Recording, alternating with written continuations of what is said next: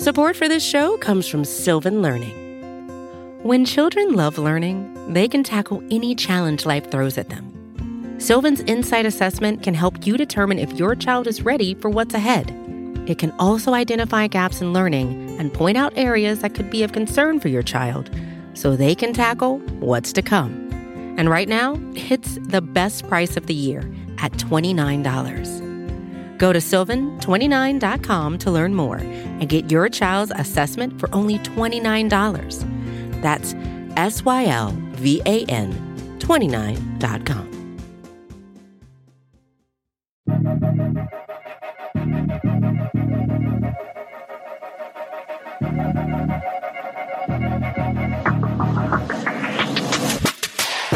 And away we go. It's another edition of the Arrowhead Pride Editor's Show. It's been a long time. I'm Pete Sweeney, the editor-in-chief of arrowheadpride.com, joined by my esteemed deputy editor, John Dixon. John, the draft is over.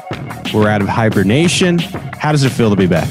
I'm not sure I'm out of hibernation. I don't know what world you're living in. I like that. I like hearing that. Making sure to be nice and honest on our first editor's show back. So that's a good thing. On this show today, we'll be talking about the Kansas City Chiefs offseason. We'll hit some news. We will talk about the 5 initial Chiefs questions we have entering the 2021 season.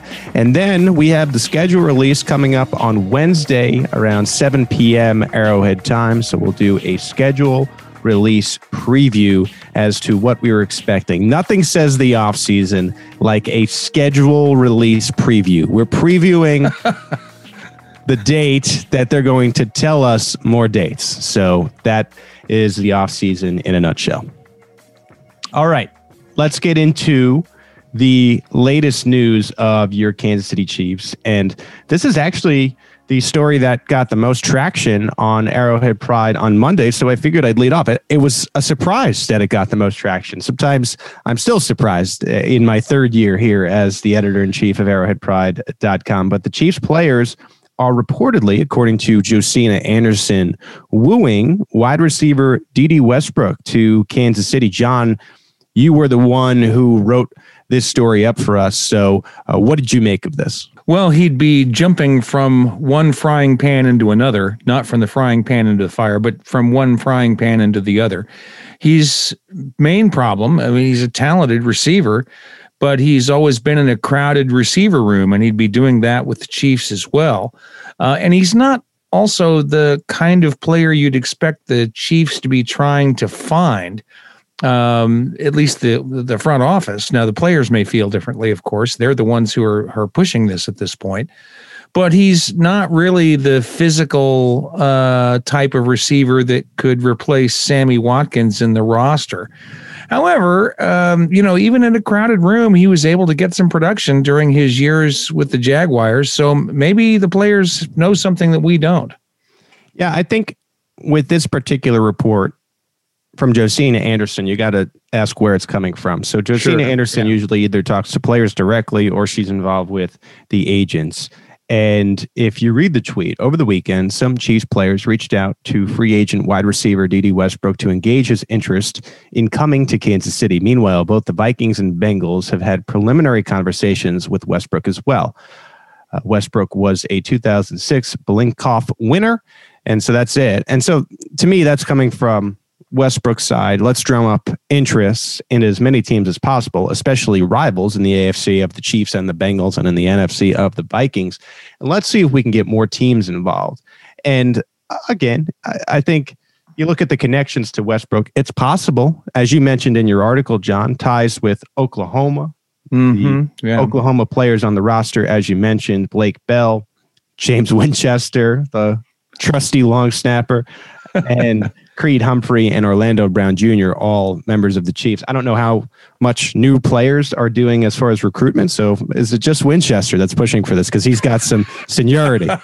Well, players tend to stay in touch with their former college teams and follow them. And of course, any Big 12 player who played, during the years that Westbrook was playing at Oklahoma would be familiar with him. The man was, the offensive player of the year in his best season there. And so it's not like other Big 12 players weren't aware of him. So those were just the obvious connections to the guys who went to Oklahoma. To Westbrook, I think I just would say, I guess you never know. I mean, you're looking at his receiving yards in 18, 717, 2019, 660, had the ACL in 2020.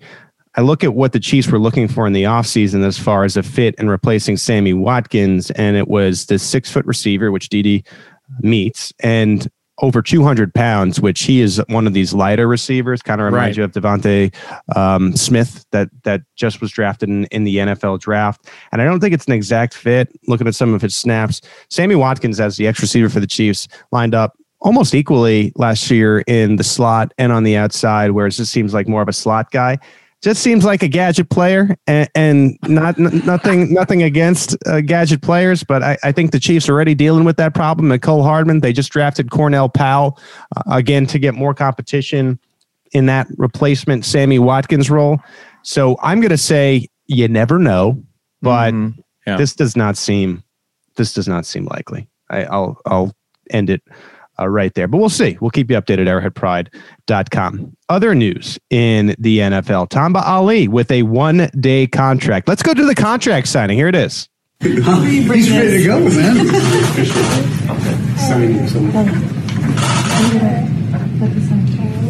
All right. You gonna sign it? Look at him. He's jumping all over it.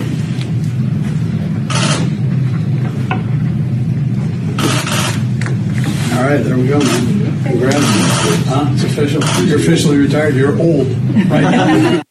That Andy Reid at the contract signing, you could hear the cameras going off. Looked like Tamba had some of his children at the event and talking about some of the kids that might want to sign the contract instead. And then Big Red telling Tamba Hali, you're retired, you're old, it is official. John, when you heard about the Tamba Hali 1-day contract, what came to mind?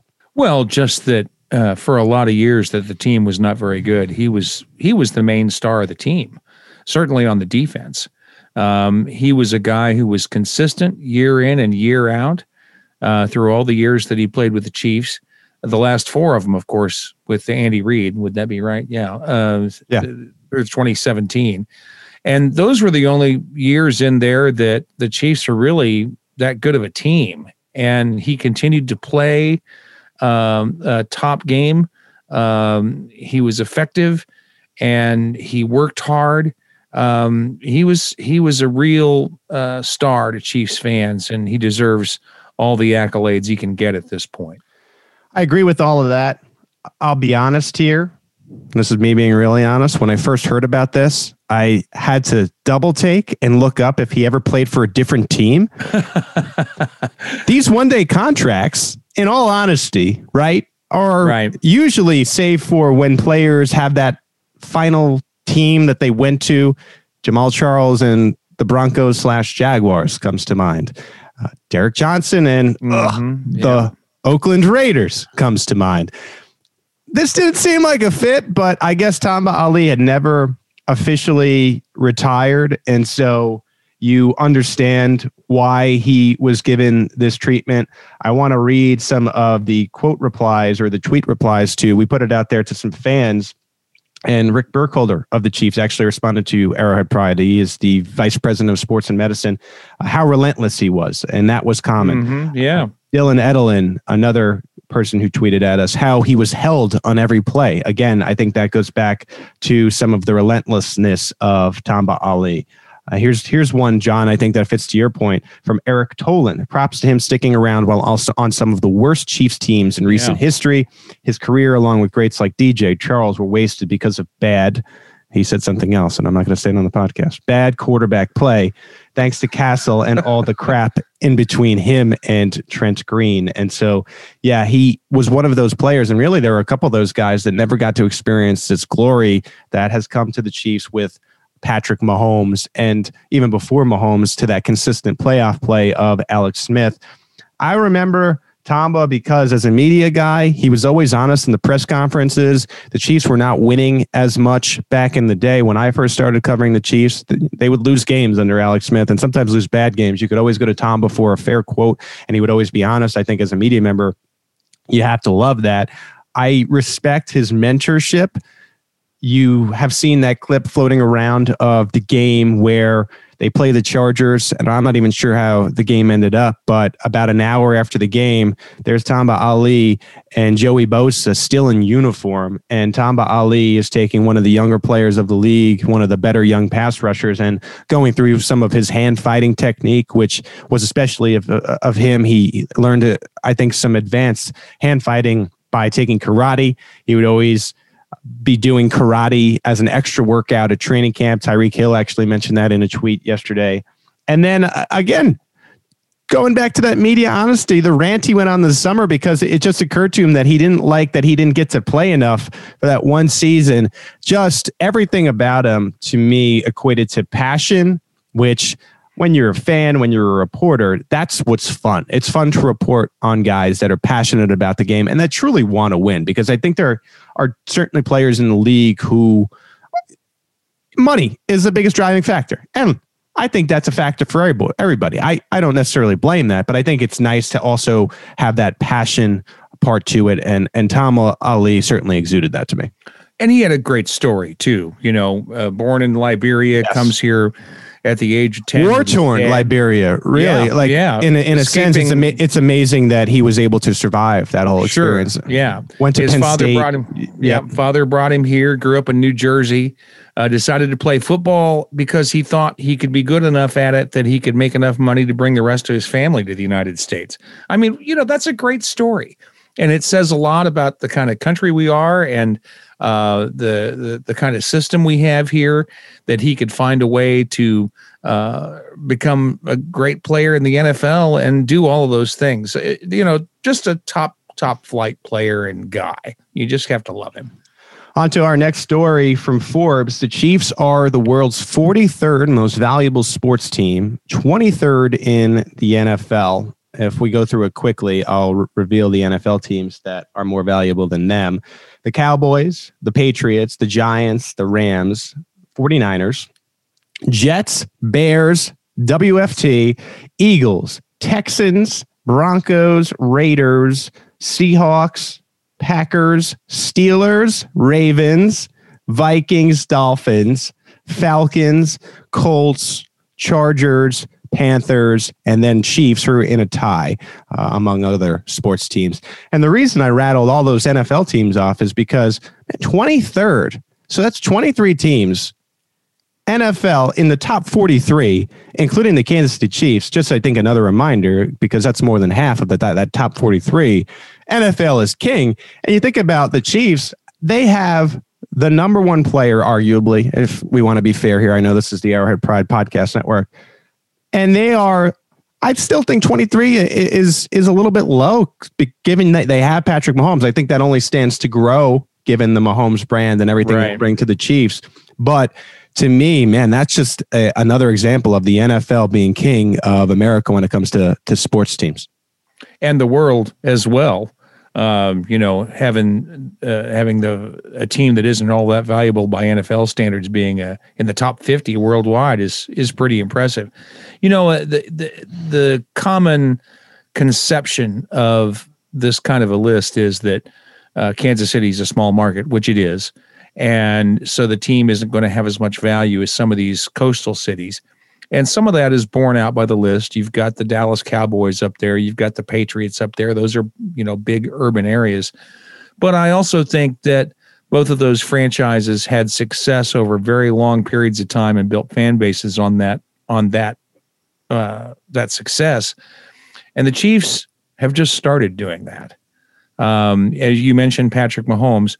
After a decade with Patrick Mahomes as the quarterback, I think the Chiefs will be worth quite a bit more money than they are now, despite the fact that they come from a small Midwestern market. Yeah, I think a lot of people, now you're assuming a little bit here, but let's go from the first couple of years here. A lot of people became Bolts fans when they were kids because of Michael Jordan and what he was able to do. And it didn't matter if you lived in Chicago or not. I think same thing with Joe Montana and more so the 49ers than that tail end when he was with the Kansas City Chiefs. And so I think you might have that effect as we go along here, and it'll make the Chiefs even more valuable. I think they're well aware that Patrick Mahomes offers that global fan base potential. And every year that Mahomes plays at this spectacularly high level, I think you're going to see more and more of that, and they should rise on that list. I wouldn't be surprised if they're in the top 20 teams in the NFL this time next year, or even the year after. Right. I think that's right. Nowhere to go but up. A couple minor transactions came through on Monday, and the Chiefs, they have a new CJ Spiller, and it is quarterback Jordan Ta'amu, who they waived. I think it's been about 3 or 4 times he's been up and down from the practice squad, on the team, off the roster now. And I tend to think this is maybe the last time, because Andy Reid likes to keep 4 quarterbacks on the roster, and rookie minicamp is this weekend. It begins on Friday. You have Mahomes, you have Henne, you have Anthony Gordon, and Shane Buechele now. And so undrafted free agent reportedly, again, not official, but those are probably the 4 quarterbacks that are going into what will be the beginning of the offseason program. If the offseason program does begin, so many questions, so many ifs right now of the NFL. It seems like the Chiefs will go on with their offseason, unlike other teams, because of the fact of the bonuses that some of these players will get. Right. It seems like everybody, and I'm talking in ifs here, is doing their rookie program, and we'll see about the rest of it, OTAs or trying to do a rookie program. It's a little confusing right now as to who's doing what, but as far as we know, the Chiefs are beginning their rookie program on Friday. Ta'amu wouldn't have been a part of that anyway now as a veteran. Sometimes they do bring back veterans who are on the fringe, but either way, not a member of the roster, won't be involved. It's tough because I thought Ta'amu had a chance to be what would be like a backup quarterback of the future. To me, was always more of a match in style and play than a Chad Henne would be, than a Matt Moore, for example, would be, to getting closer to Patrick Mahomes. But the Chiefs are staying with their veteran. Chad Henne had a huge effort last year and managing to make sure the Chiefs wrapped up that divisional round game against the Cleveland Browns, and they're trying to see if they can get something else that sticks here, I think, in these 2 other younger players. Well, they've reportedly spent quite a bit of money by undrafted free agent standards to get this young Buechele player. They guaranteed him a lot of money, gave him a signing bonus in order to wrestle him away from other teams that wanted to have him. And, they kind of did that with Ta'amu to begin with, but they're just going to keep churning things until they find a guy that can stick with them and be a guy that could develop into a backup for Mahomes. So I agree. I think this might be it for Ta'amu in Kansas City, but you just never know about these things. Any undrafted free agent is a lottery ticket anyway. So it's probably a little premature to say Ta'amu is done, and he's at least played in a professional league and started in a professional league before, which is more than you can say for this kid.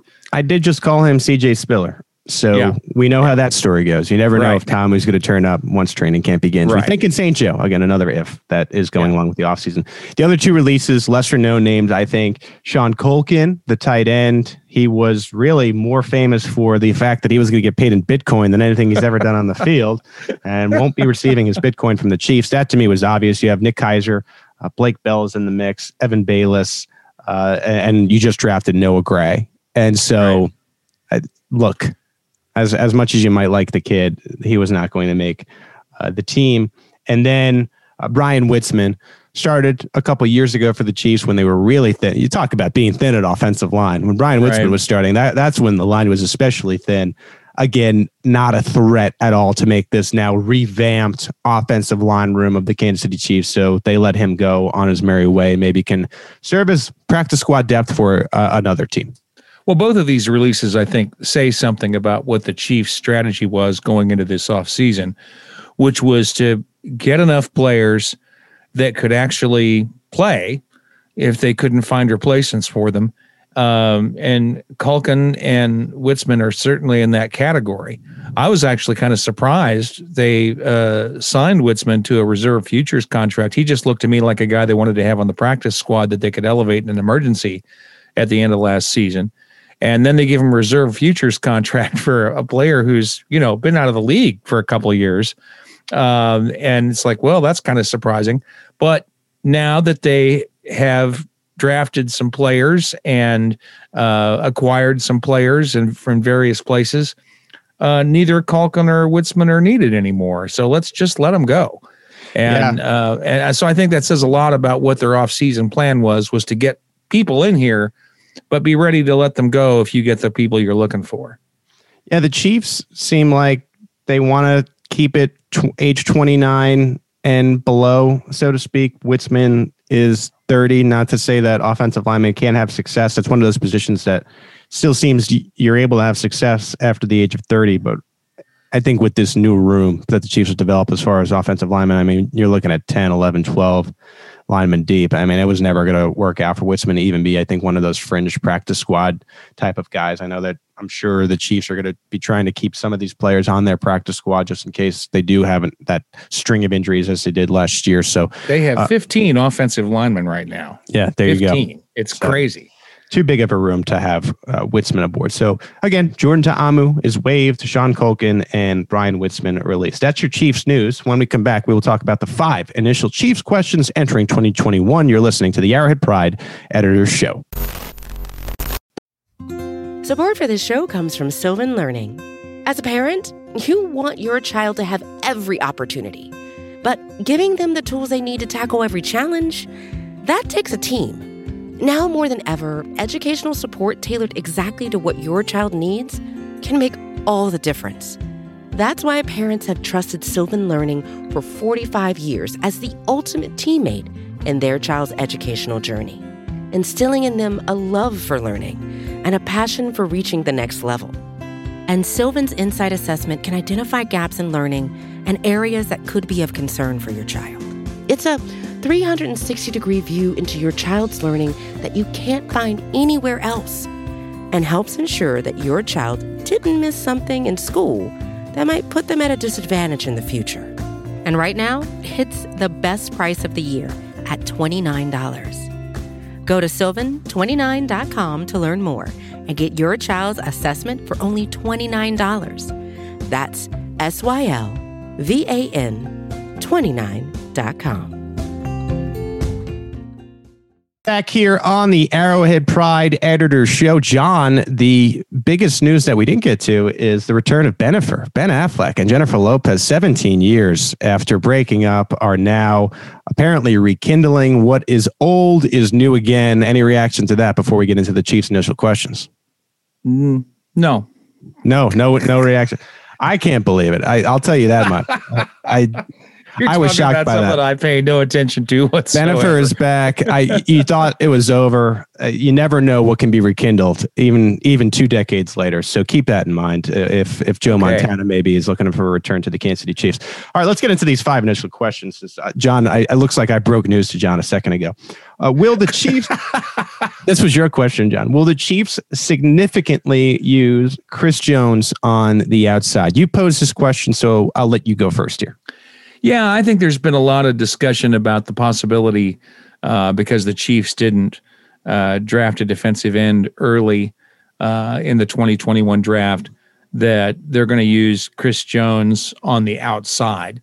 Now, they have used Chris Jones on the outside occasionally all along, because Steve Spagnuolo likes to trip people up and put people in different places and try and make the offensive lines not understand what's about to happen.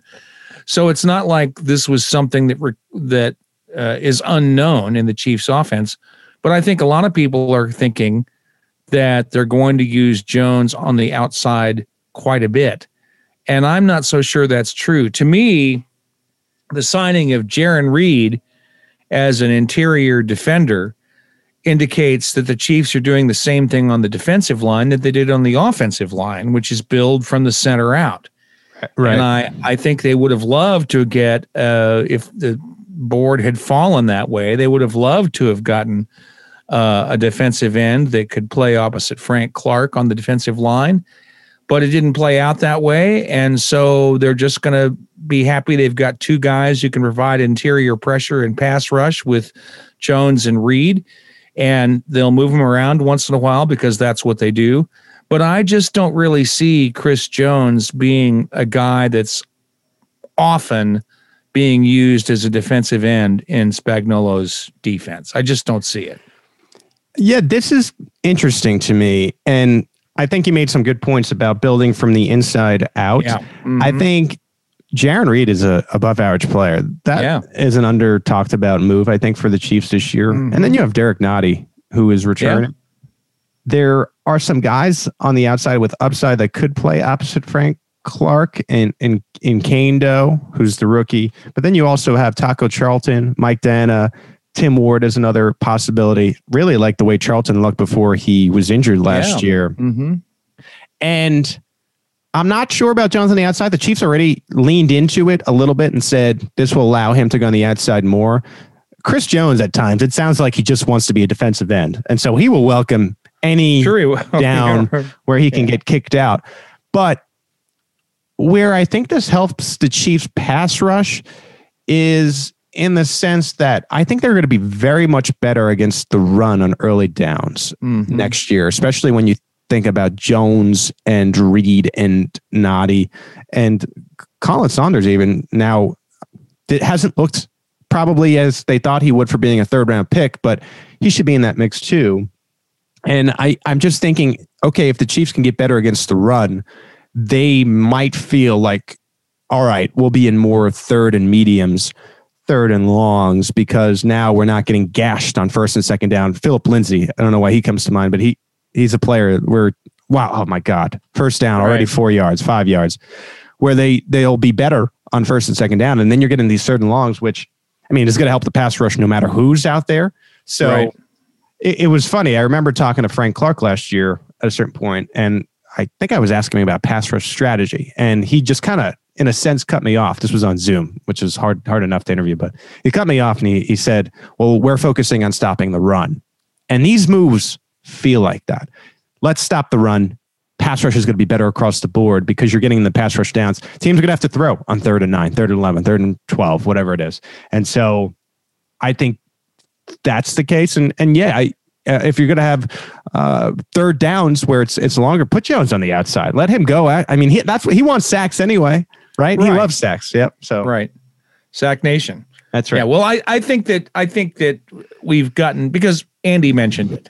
You know, it came up in a press conference and he said something about it and people have run with that. Oh, well, Chris Jones is moving outside. No, he's going to occasionally move outside just like he always does. Right. But I think what the Chiefs are going to do is try and get more pressure on the interior, as you say, be better against the run, which will open more opportunities for both Frank Clark and whoever is playing defensive end, whether it's Jones on occasion or if it's a guy like Tim Ward or Taco Charlton.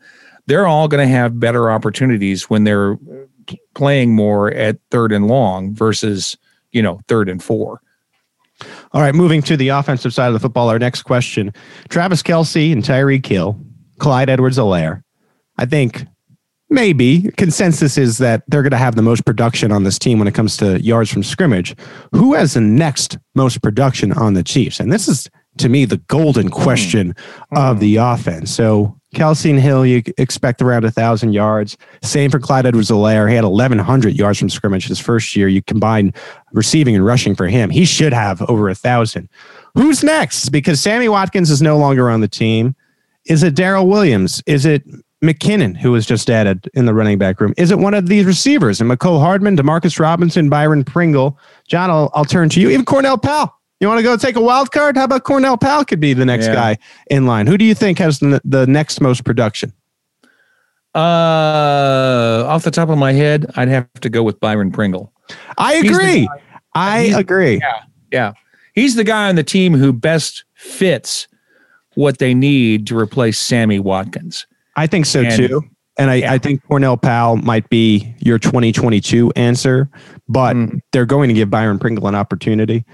I've been asked about Pringle a number of times on the radio and even on some of the 41 hits, which are really small. Like, how do you believe in Byron Pringle? Well, every time the Chiefs have asked him to step up, when he gets targets, he catches the football. I don't think you could say the same about Demarcus Robinson, especially early on in the Super Bowl when I think if McCole Hardman had been on the same page as Patrick Mahomes, I'm not saying the entire night is different, but I think the beginning of the game has a different feel. It just seemed like from wire to wire, The Bucs were dominant. And I can't believe that the Chiefs would like watching that again and McCole Hardman have miscommunications with Patrick Mahomes. If it's between Hardman and Mahomes, I'm sorry, McCole, but I think you're probably the one that's a little off cue here. And so I think Byron Pringle now, he's been with the Chiefs a couple of years, risen to the occasion, had that touchdown last year in Denver on the kick return. I think the Chiefs like him as a kick returner. I think this is a now or never type of year for Byron Pringle. I think DeMarcus Robinson is ripe for his job to be taken away. I think he fits the mold of what would be a Sammy Watkins type player. Brett Veach has been talking about him a lot in the offseason. I'm going out on a limb, I think a little bit, but I agree with you, and maybe it's not too much of a limb because that's the name that I was going to say. And so I think Byron Pringle is your answer there. Time will tell on this. As you'll see, we'll see how ready Cordell Powell is. Sometimes rookies show up to camp, and even though they're taken in the 5th round, they stand out. Another dark horse candidate there that probably won't get talked about too much is Noah Gray. Andy Reid has this affinity for 2 tight end sets, and if none of these receivers stand out, who knows? Maybe you get that old New England style type of offensive plays in there with the 2 tight ends. Okay, so let's move back to the defense, and I think something on the mind of all Chiefs fans, and the Chiefs went and took a linebacker first in the draft, so it's the linebacker position. Can Willie Gay Jr. push for real time in 2021? My answer here is that he has to. Damian Wilson is no longer with the team. I know that Willie Gay is coming off that meniscus injury, which was Super Bowl week, but he is expected to be ready by training camp. And you have an opening next to Anthony Hitchens, especially in these sub packages. And Willie Gay, initially you thought that he would be this coverage style linebacker. And it seemed like last year he was learning the Sam position. It seems like, and we talked about this with Sean Barber on the special podcast that we did, there are different style linebacker positions. Steve Spagnuolo has that Joker style linebacker position where different guys can fill into different roles. I think it has to be Hitchens and Willie Gay. I know that fans are hoping for that because they have seen enough, again, consensus of fans have seen enough of Ben Neiman. And so they really want this Hitchens Gay to be your linebackers in the sub packages. And so I think it has to be Gay. And what you're doing with Bolton is you're preparing him to be the next Hitchens. So in 2022, you move on from Hitchens. I believe it's like $8 million that you save, and your 2 linebackers that your go-to guys would be Gay and Bolton. And so I really think it's a developmental year for Bolton, just like we saw with Gay last year. And those are your linebackers of the future. And this year it has to be Hitchens and Gay. I completely agree. They don't have a lot of choices here. Everybody wants to talk about, they need cornerbacks and they need this and they need an edge rusher to be opposite Frank Clark. But the linebacking core has been the main weak spot of the team for several years now. And one of your starters leaves, they allow him to walk. You got to replace that guy. You don't really have a lot of options there. They didn't have a bunch of quality players in the pipeline at linebacker to step up. We saw what happened last year when Hitchens was hurt. We had a couple of guys that hadn't really played since training camp in their playing form, and they did a good job. I'm not going to say they were terrible, but they aren't the guys the Chiefs want playing back there. And so to me, it was not a bit of a surprise that they took Michael Bolton, a guy who profiles very much like Hitchens, but is more athletic than Hitchens. And I think that a lot of Chiefs fans would say, if you gave me a more athletic Hitchens, a guy who's as smart as Hitchens, to be that Mike linebacker, I'd be okay with that. So I'm kind of surprised that Chiefs fans were astounded that the Chiefs took Bolton. It made perfect sense to me.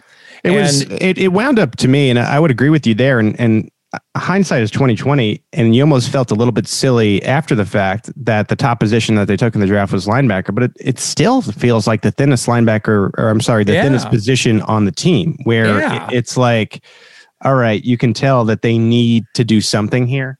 And so I look at it, Hitchens and Gay, you have Ben Neiman, we have Bolton, the rookie, there's Darius Harris, Dorian O'Daniel is still on this team. You talk about now or never, guys. This is it, right? This has to be it.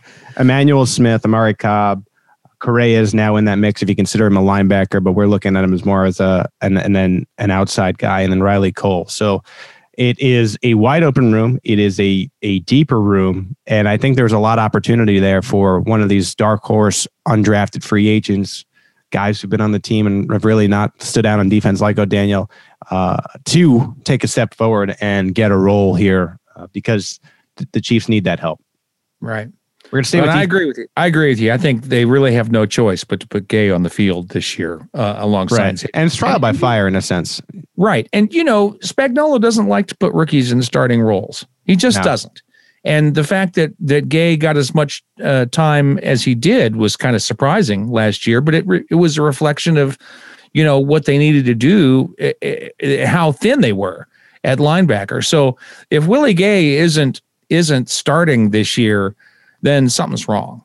That's how I feel about it. So I agree. I think you drafted that player last year because you needed him to perform this year. It seemed like the learning curve was a little steep for him, but now you've had a whole year. We're going to have an off season where you should hopefully be rehabbed and healthy and see what happens.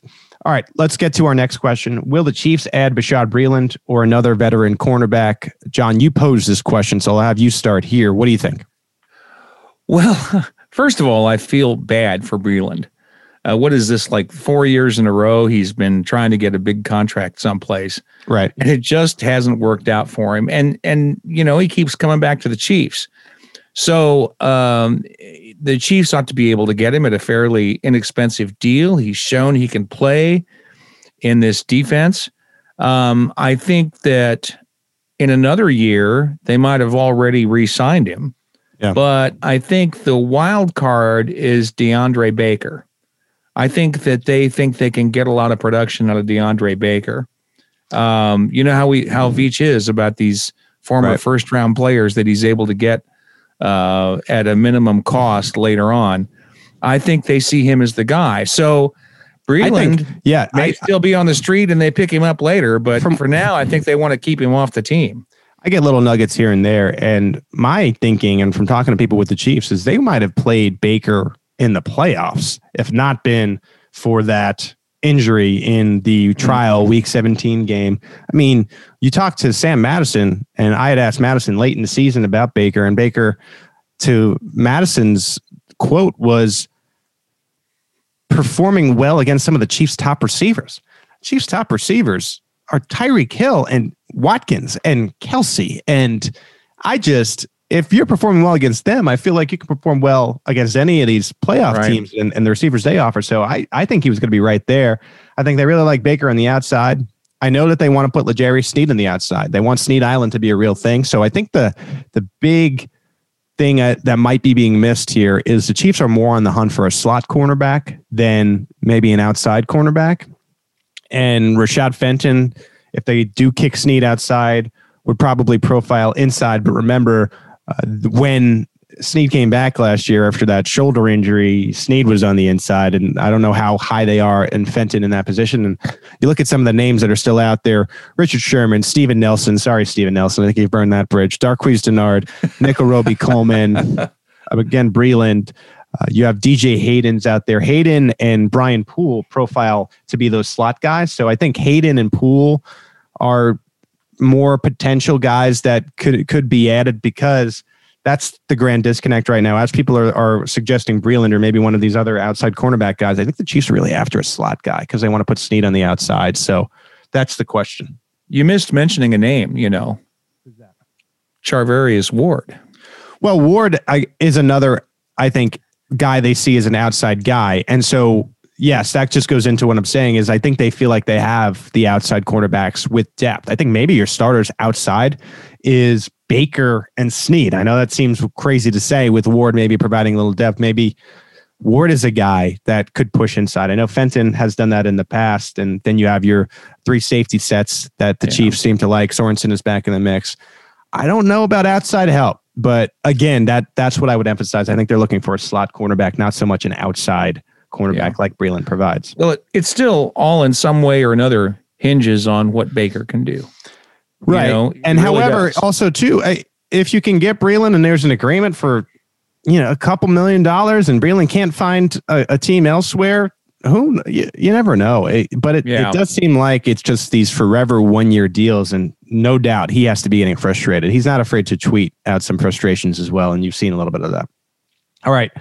We've been counting down from, I think, some of the outside questions to bigger and bigger questions we have about this team. This is number 1, and it's a fun question as opposed to a terrible question for fans right after the Super Bowl, because now you have so much talent. Who starts along the offensive line? I'll go first, John, and then you could critique me. All right. All right, here we go. Left tackle, if it's not Orlando Brown, he's going to go on a reckless tear and tear apart the organization. He'll come to our house. So I'm not going to project another left tackle there. You know that he wants to play left tackle. He made that very abundantly clear. Joe Thuney is your left guard. I think Creed Humphrey as rookie wins the job at center. I like, right guard is tough. Right guard is tough. I think it's between Allegretti, Long, and Duvernay Tardif. It's hard to know without knowing what LDT and Long look like. And so I'm going to stay with Allegretti because the Chiefs trusted him enough to be that guy last year. I think, yes, he's a little bit of a dark horse guy. And I think to start the year, it's Mike Remmers with that lingering Niang. Niang is going to be lingering. Remmers has a bad game at right tackle. Pat gets hit a little too hard in week 4. Week 5 could be Niang. So to start, again, I'll go through it one more time. Brown, Thuney, Humphrey. I don't feel great about it, but I'm putting Allegretti there. And then Remmers to start the season. Where did I get it wrong? Where did I get it wrong? Well, that's pretty good. I agree with you from the left in through the center. I think those are the obvious choices at those positions. I think Humphrey will displace Blythe, our previous guy that we thought would be the starter. He will become depth. He will be depth at all the interior line positions. He's played well at both guard and tackle. Guard and center. So he will be one of the backups there. I think he'll make the team, have a roster spot. I agree that right guard is the place where people struggle the most. I think a lot of people think that Kyle Long is going to come in and be the starter, and I don't. I really don't. I mean, he was an all-pro player on the interior, but that's starting to be a lot of years ago, and he's had a lot of injuries since then. After a year that he retired, he could have decided 6 weeks after retiring, I want to come back. I want to work out and get shredded and ready to go. Okay, great. Yeah. But that's not the same as opting out of the season, expecting to come back next year, which is what Dr. Larry did. And I have said all along, I've said it in print twice now, that I like Dr. Larry's chances of coming back, being ready to play better than I like Kyle Long's. Well, that's not to say that it couldn't happen. It could. In the winter last year, he was posting pictures from Montreal working out outside in the snow with on his roof. Yeah. On the roof of an apartment building lifting weights. So, and this is what I mean when I say the Chiefs went from having a bad problem to a good problem. Right. You look at the rest of this team, and got the roster pulled up right now. Martinez Rankin's in the mix. Yazir Durant, Darrell Williams, who we like as far as personality goes. Andrew Wiley, and I don't think he's a favorite to start anymore, but that's a good reserve guy who's played multiple interior positions for you and can be there ready to go in a pinch if need be. You also have Prince Tega Winogo, who is another, I think, dark horse player. And then Trey Smith, you don't know anything really about how ready is he going to be, if he's healthy, if you got the blood clot stuff worked out, you got him in the 6th round. The Chiefs feel really good about him. Does feel more like a 2022 guard position guy. But man, think about all those names. From a bad problem to a good problem. Right. And I've said this before too. The Chiefs went from having no answers at offensive line to really their backup offensive line. So if you take 5 of the starters and let's put 5 different guys, it's still going to be a pretty good offensive line. Kudos to Brett Veach and the personnel staff, because I think you could win games with the backup 5, especially considering Patrick Mahomes is who Patrick Mahomes is. And so incredible to say that after what was the Super Bowl, where it was just the clear problem and why they were blown out in front of in national and international audiences. Well, to me, Trey Smith is the wild card, because if he really is over this blood clot issue, and the Chiefs seem to believe that he is, they feel confident that he's got his medical issues under control. They've had extensive conversations with their doctor, their team doctor, and with his representatives and medical people. And they are convinced that this is a guy that they don't have to worry about his medical issues. I thought it was interesting that Veach said that the Chiefs are conservative about this, that they aren't willing to put a player who's going to have a physical threat on the field. So if they're willing to take Trey Smith, even in the 6th round, they have to feel that he can go out there and play. And I think this is the wild card at right guard. And the question is, to me, whether the Chiefs would be willing to put 2 rookies out there at center and right guard. That is the thing that I feel that he could end up taking both Dr. Larry and Kyle Long's position away from them.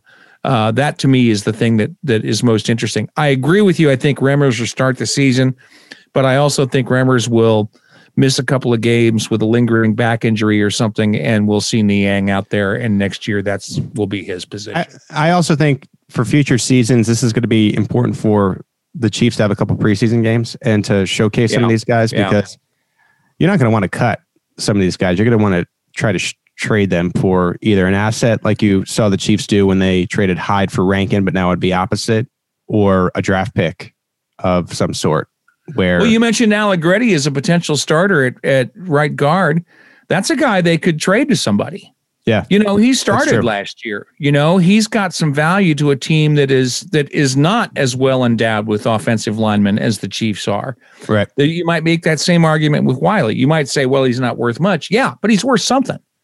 They could trade him for somebody, maybe somebody who could be in the rotation on the defensive end or something. I feel a little bit bad for Wiley as I'm looking at this offensive line room, because he's done a bang-up job for the Chiefs over the past few years. He's got a great personality. I think his Twitter handle says, "My Madden rating does not define me." And he's filled in, and I just can't see an angle to him having a starting role. I think he can have a reserve role, but I think his days, at least as a starter, unless there's an injury of some sort, are over. But yeah, that's your offensive line, and it's a good problem to have. The Chiefs are just loading with competition. You have competition in the offensive line room, the tight end room, the running back room, and the wide receiver room, and it'll be a really tough 53-man projection for me to make, and then a 53-man cut for the Chiefs to make when they have to do that at the end of training camp. That is your 5 questions as we think about the beginning of the 2021 season. When we come back, we will preview the schedule release. It's coming up on the Arrowhead Pride Editor Show. Back here on the Arrowhead Pride Editor Show, wrapping up with a schedule release preview. The schedule release, John, is Wednesday. It's tomorrow. This has been really an interesting, I think, off-season calendar thing, because it's never defined. And sometimes it really just sneaks up on you. All of a sudden, the NFL 2 days earlier is like, oh, guess what? You're not going to believe this. The schedule is done. We're going to release it at this time. And then we're scrambling. But for the first time, I think in a long time, we've had 2 weeks. I think they were previewing this during the NFL draft, where they said it was going to be on May 12th. We'll have you covered at arrowheadpride.com when it's released. We'll, I believe, be doing an emergency podcast on the podcast channel here as we talk about the different dates, some hot dates for the Chiefs. Here are their home opponents: the AFC West, the Broncos, Chargers, and Raiders; the Buffalo Bills, the Cleveland Browns; the Dallas Cowboys, the New York Giants; the Pittsburgh Steelers; and the Green Bay Packers. The Packers are that 17th game. And let me be clear here. Not the 17th game of the season. We've had a lot of write-ins. We don't know what the 17th game of the season. That's the part of the schedule release. So you put up the Mahomes-Rodgers matchup, which we don't even know anymore, right? Right. But you put up the Mahomes-Rodgers matchup, and I always see, yeah, really going to love Henny versus Love. No, it's not the 17th game of the season. Come on. The away teams are the Broncos, Chargers, and Raiders, AFC West; the Cincinnati Bengals, the Philadelphia Eagles, the Baltimore Ravens, the Tennessee Titans, and the Washington football team. So it's a nice little schedule. I think there's some good matchups there. It's a tough schedule. I think that there are going to be some tough matchups in there. Let's try to name the primetime games. I'm going to assume the Chiefs get 7 of these. You're now eligible to be in 7 primetime games because of the extra game. So I believe the Chiefs will indeed have 7. John, I'll turn to you first. Is there teams that jump out? 7 might be too much. Let's name the top 3 teams that you think will be primetime teams for the Chiefs. Who do you think they'll play in primetime? Well, got to be the Bills and the Browns. I think so too.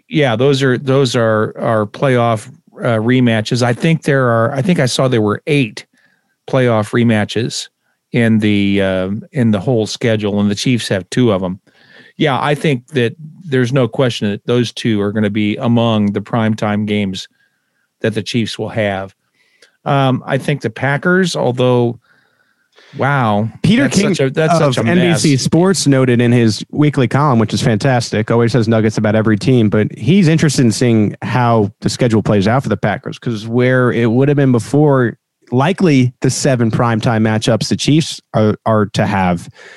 I don't know about that for the Packers anymore, considering it really just does not seem like Aaron Rodgers is returning to the club. Mm-hmm. Yeah, it's hard to say. On the road games, the Ravens will be a good matchup. Ravens seem obvious to me. Yeah. I think the Eagles are always intriguing with the Andy Reid connection. I know it's been a while now, but that still to me feels like the Andy Reid Bowl.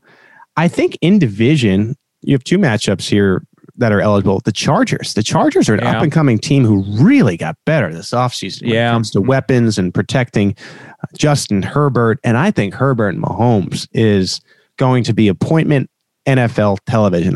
I know everybody in Kansas City watches that game. Everybody in Kansas City watches every game. We've seen the ratings. I'm talking about after this year, Herbert and Mahomes are going to put on 2 gems. And now people will be waiting for that game each and every year. Those 2 games, I should say, each and every year. And so I wonder if the NFL gets ahead of it and puts one of them as the primetime game. Of all the teams in the division, when you look at the quarterback matchups, that's clearly the best one. So I think that's the most likely in-division primetime matchup. I think the Chiefs and Cowboys is really interesting. Dak Prescott versus Patrick Mahomes. I even think Chiefs-Bengals, Patrick Mahomes versus Joe Burrow.